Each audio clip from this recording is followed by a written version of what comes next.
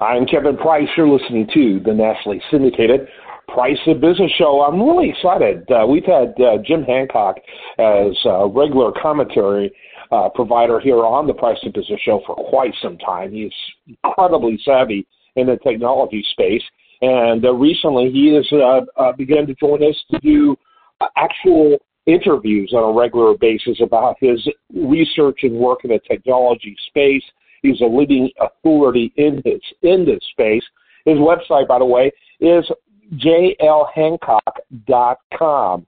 That's jlhancock.com. He's an author. He's an author of primarily novels, in fact, that deal a lot with issues that relate to technology and national security and a lot of these issues. And during his time in the military, Jim worked away in the dark corners of the government intelligence communities. He learned 2 Asian languages and eventually conducted over 100 combat operations with Special Operations Forces in Iraq, Afghanistan, and the Philippines. And so he has a fascinating background.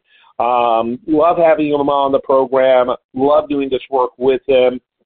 And again, you can learn more about him at jlhancock.com.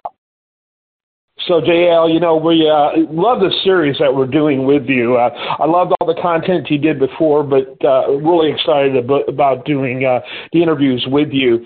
Our topic this morning, I think, is very interesting, very timely because of the fact that Ukraine continues to dominate the news. The Ukraine-Russian war situation continues to dominate the news. But you're telling me about something in the tactical weapon front that the Ukraine that are being used or potentially used by the Ukrainians that is of great interest, but frankly hasn't had a lot of conversation among the larger media. In fact, I noticed the media really seems to be only interested in human interest stories, even when it comes to politics and policy, not substance. It's very hard to watch. But with that, kind of set the stage for us, and as always, welcome. Yeah, thank you. So getting right into it, the Ukraine war has presented a lot of new different types of technologies, but the biggest one has been the ability for small units and individuals with organizations with a lot less money to have a huge impact with using unmanned systems. And some of those unmanned systems are being placed in the water. And to give a little bit of context, unmanned surface vehicles or remote control, you could call them boats, but technically they're vehicles, they've been around for a very long time. The very first one was the very first unmanned system ever created. That was by Nikola Tesla back in 1898. However, they were not used by any real force for a very long time because of the limitation of the radio waves when it came to how you use them. However, the small unit tactics and the ability to adapt on the edge against the enemy has made the USVs very effective, especially in an area like the Black Sea, where the large naval vessels of the Russians are kind of pinned. So what the Ukrainians have been doing is taking these very low-cost, very effective vehicles and packing them with explosives, and then putting high bandwidth radios on them so that they could push the video feed, so they could drive the boats onto their targets to be able to impact large vessels. And this is in direct parallel to the way that the USS Cole was attacked in Yemen in 2000, and it's having a huge effect on the battlefield against the Russians. Yeah, very interesting. Talk about the larger implications of this as you see it, and how do you see it being countered by the Russians? Things really are heating up quite a bit, and it's interesting to see how, the lack of substantive conversation by the media about it. But to me, this appears like a potentially significant story. The thing that's huge about it is really the way that it changes the dynamic when it comes to large naval vessels versus the ability to adapt on the edge. And that is something that historically has not been to the advantage of lesser countries. And traditionally what we would do in the United States and Russia and all that is we felt that if you increase the number of these large vessels, you increased your Navy when it came to the bigs, is usually referred to as, like when it comes to things like destroyers and cruisers and even all the way up to aircraft carriers, that you could own the battlefield. However, with the Russians and the Ukrainian situation, is those large vessels don't have a lot of maneuverability, and if they're in port, they are extremely at risk because when you're at port, you can't run very many of your defensive measures, and you're kind of a sitting duck in some respects. And this element of warfare that's different really is it's less about the efficiency of the one unmanned surface vehicle. It's how you hit it with numbers.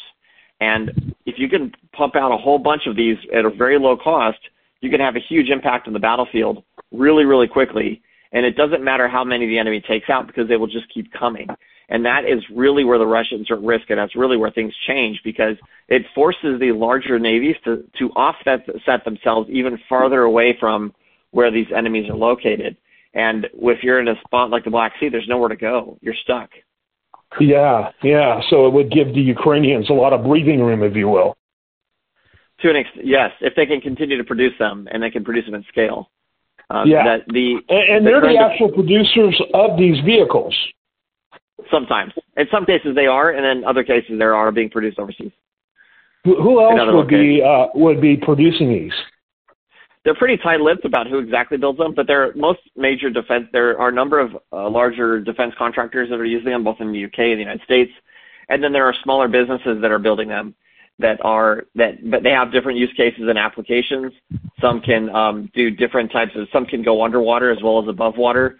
They all have different types of mission capabilities. But what's changing really is historically it's been about what's called ISR, intelligence, surveillance, and reconnaissance, where they use these particular vehicles to gather intelligence. Well, in as much as that is still happening, they're really pivoting now towards kinetic options, where they're putting explosives on them and using them to eliminate targets.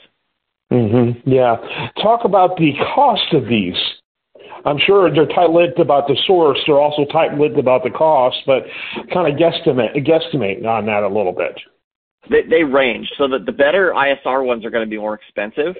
But to be honest, I've seen some in my working in projects that I did still in the government where you could make one of these boats for a smaller one. You could make it for less than a few $100s. I'm not even kidding. As long as you have the explosives, it'd be the most expensive part. Sorry, I had to laugh. You can't even buy a toilet seat for the government for $200. So that's what I'm saying, not from the government. But this is Ukraine. This is the U.S. Department of Defense. This is Ukraine.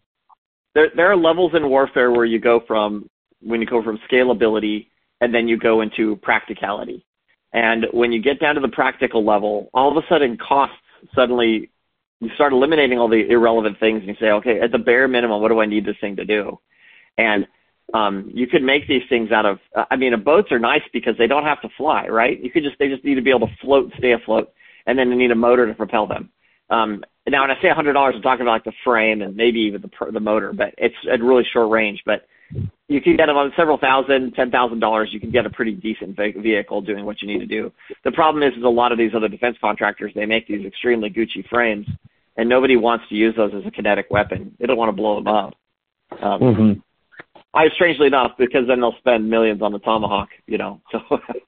Yeah, absolutely. Makes you wonder. You talk about government spending is like OPM, other people's money on steroids. In fact, it's people generations from now that haven't even been born yet. It's easy to spend when you get that kind of checkbook. It's often hard to watch. So as we begin to wrap it up, I do want to mention he is found, of course, at the Daily Blaze. That is his primary place for his archive. But he's also throughout the Price of Business Digital Network. And we mentioned his website already. But final thoughts as we begin to wrap it up, JL, kind of give us the takeaways, if you will. The biggest takeaway is that with things like unmanned surface vehicles, you got to keep in mind that warfare in the future is going to be very different, and the way that we use our resources is going to be very different. And everybody has to be open-minded to the application of these technologies and also be aware that it's going to cost money for everybody to figure out how things are going to go, but also they need to be able to be open-minded when it comes to, like I said, the innovation itself. Yeah.